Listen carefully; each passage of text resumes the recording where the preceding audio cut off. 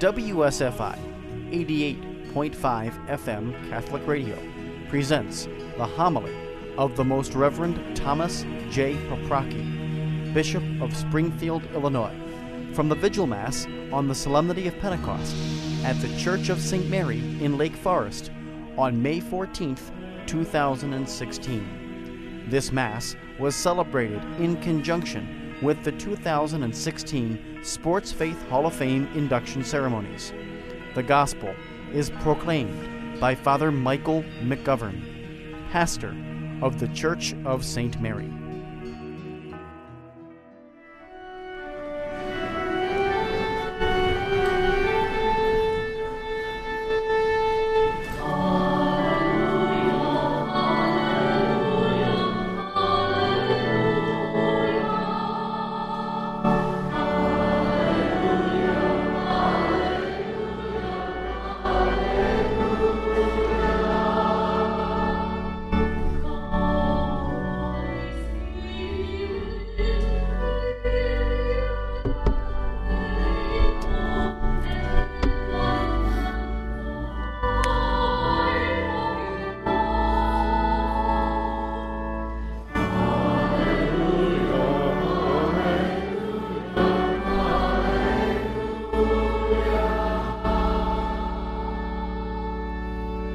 The Lord be with you. A reading from the Holy Gospel according to John. Glory to you. On the last and greatest day of the feast, Jesus stood up and exclaimed, "Let anyone who thirsts come to me and drink. As Scripture says, rivers of living water will flow from within him who believes in me." He said this in reference to the Spirit that those who came to believe in him were to receive. There was, of course, no Spirit yet, because Jesus had not yet been glorified. The Gospel of the Lord. Praise to you, Lord Jesus. Reverend Fathers, my dear brothers and sisters in Christ, a few weeks ago I was scheduled to celebrate a confirmation mass at one of the parishes in my diocese of Springfield in Illinois. And I was informed a week before the confirmation that the second round 8th grade girls basketball game was scheduled for the same night as confirmation. Efforts to get the game changed to another date were unsuccessful, so the principal and the junior high religion teacher brought the girls together and discussed with them about making a decision that would support their faith now and in the future, a concept the girls had been discussing during their preparation for confirmation. After the discussion, it was suggested that the girls take a walk around the school to think about their decision. The girls asked if they could go as a group to the new school chapel instead. And once in the chapel, the girls began an impromptu prayer service, asking for guidance in this situation and for their intentions. Upon leaving the chapel, the girls informed the principal that they had decided that they would not be participating in the regional basketball game so that they could participate in their confirmation. I'm sharing this story with all of you because I wanted to bring to light a hidden example of courageous sacrifice for the faith that would otherwise have remained largely unknown and hidden behind the scenes. I also wanted to tell you about this because, in fact, these 5 girls were not at the confirmation that night, but instead they did play in their regional basketball game after all, so I wanted to explain to you how that came about. You see, when I heard about the girls' decision, I was deeply moved that these young women would make such a mature decision of faith, especially since I love sports myself and I know how significant a playoff game can be. But I was also reminded of the story in the Bible and the book of Genesis about Abraham being tested by God, who asked Abraham to sacrifice his own beloved son, Isaac, as a burnt offering to God.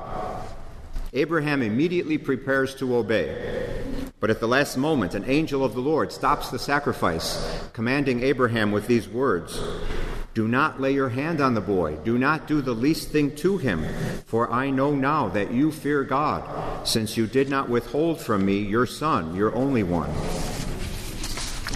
In the end, God did not require Abraham actually to carry out the sacrifice, since the Lord was satisfied simply knowing that Abraham was willing to put God above everything and everyone else. Now, of course, skipping an 8th grade regional basketball game is not exactly the same magnitude as sacrificing one's son, although it may feel that way to an 8th grader. So just as in the case of Abraham, I thought God would be satisfied knowing that these girls would be willing to make this sacrifice and put God above everything else. So I suggested that the players be allowed to play in their basketball game, and I offered to confirm them at another time, which I did the following Sunday at our 10 o'clock Mass at the Cathedral in Springfield. I commend these girls on their willingness to offer a meaningful sacrifice to God and to provide an extraordinary example of faith for all of us. By the way, they lost the game that night. But perhaps that's another lesson to be learned. There are some things more important than winning. Now, since sacrifice and faith are at the heart of this story, I would like to say a few words about each. In popular usage, we tend to think of sacrifice as simply giving something up. But it really is much more profound than that. The word sacrifice comes from 2 Latin words, sacer, which means sacred, and facere, which means to make. So, in its truest sense, sacrifice means to make someone or something sacred or holy, that is, consecrated to God. The sacrifices that we make as a matter of faith out of love for God, in fact, make us sacred and holy in the sight of God. The perfect sacrifice was Christ's death on the cross. For by this sacrifice of his only begotten Son, God the Father showed his love for us. And by his willingness to die on the cross for our sins, Jesus makes us holy and consecrates us to his Father in heaven. The sacrifice of Christ on the cross is commemorated and mysteriously made present in the Eucharistic sacrifice of the Church.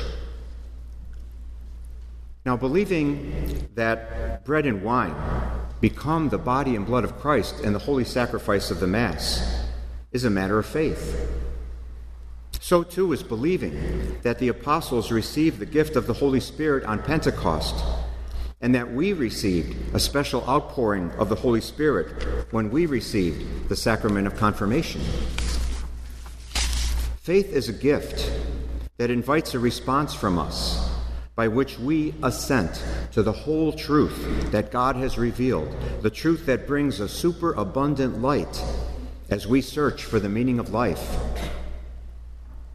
As we go out into a world that is often hostile to religious faith, we must be provided with the spiritual weapons needed for battle with the forces of evil, and we must be equipped with a strong suit of armor capable of protecting us.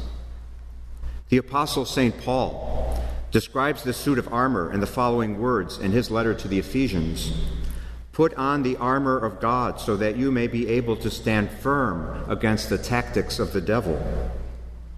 The first and foremost weapon in this suit of armor is the shield of faith. As St. Paul goes on to say, "In all circumstances, hold faith up before you as your shield. It will help you extinguish the fiery darts of the evil one.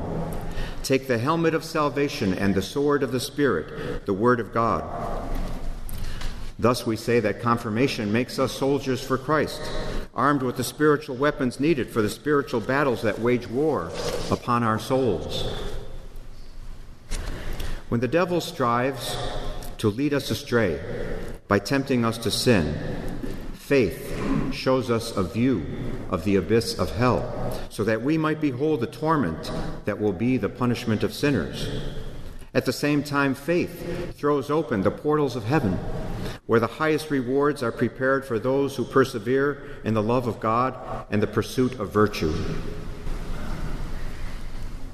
On the day that we receive the sacrament of confirmation, we receive this special outpouring of the Holy Spirit upon us, which completed the grace that we first received at baptism and strengthens us for the challenges of life. And one of the biggest challenges that we have in our secular world today is the temptation not to practice the faith. If you give in to that temptation, you will be paying a heavy price. Imagine someone who has studied and worked hard to get into a very elite college or top-tier university. And then when they receive the letter of acceptance notifying them that they have been admitted to this prestigious institution, they never attend any classes. What a waste that would be. Similarly, we who have been fully initiated into the church through baptism and Eucharist and confirmation and receiving the Holy Spirit have put a great deal of time and effort into being full members of the church. And if we don't practice our faith, we will squander a great gift that God has given to us. For by the reception of the sacrament of confirmation, the baptized are more perfectly bound to the church and are enriched with the special strength of the Holy Spirit. Hence they are witnesses of Christ and are more strictly obliged to spread and defend the faith by word and deed. What this is saying is that your baptism and confirmation brought you into full membership in the church.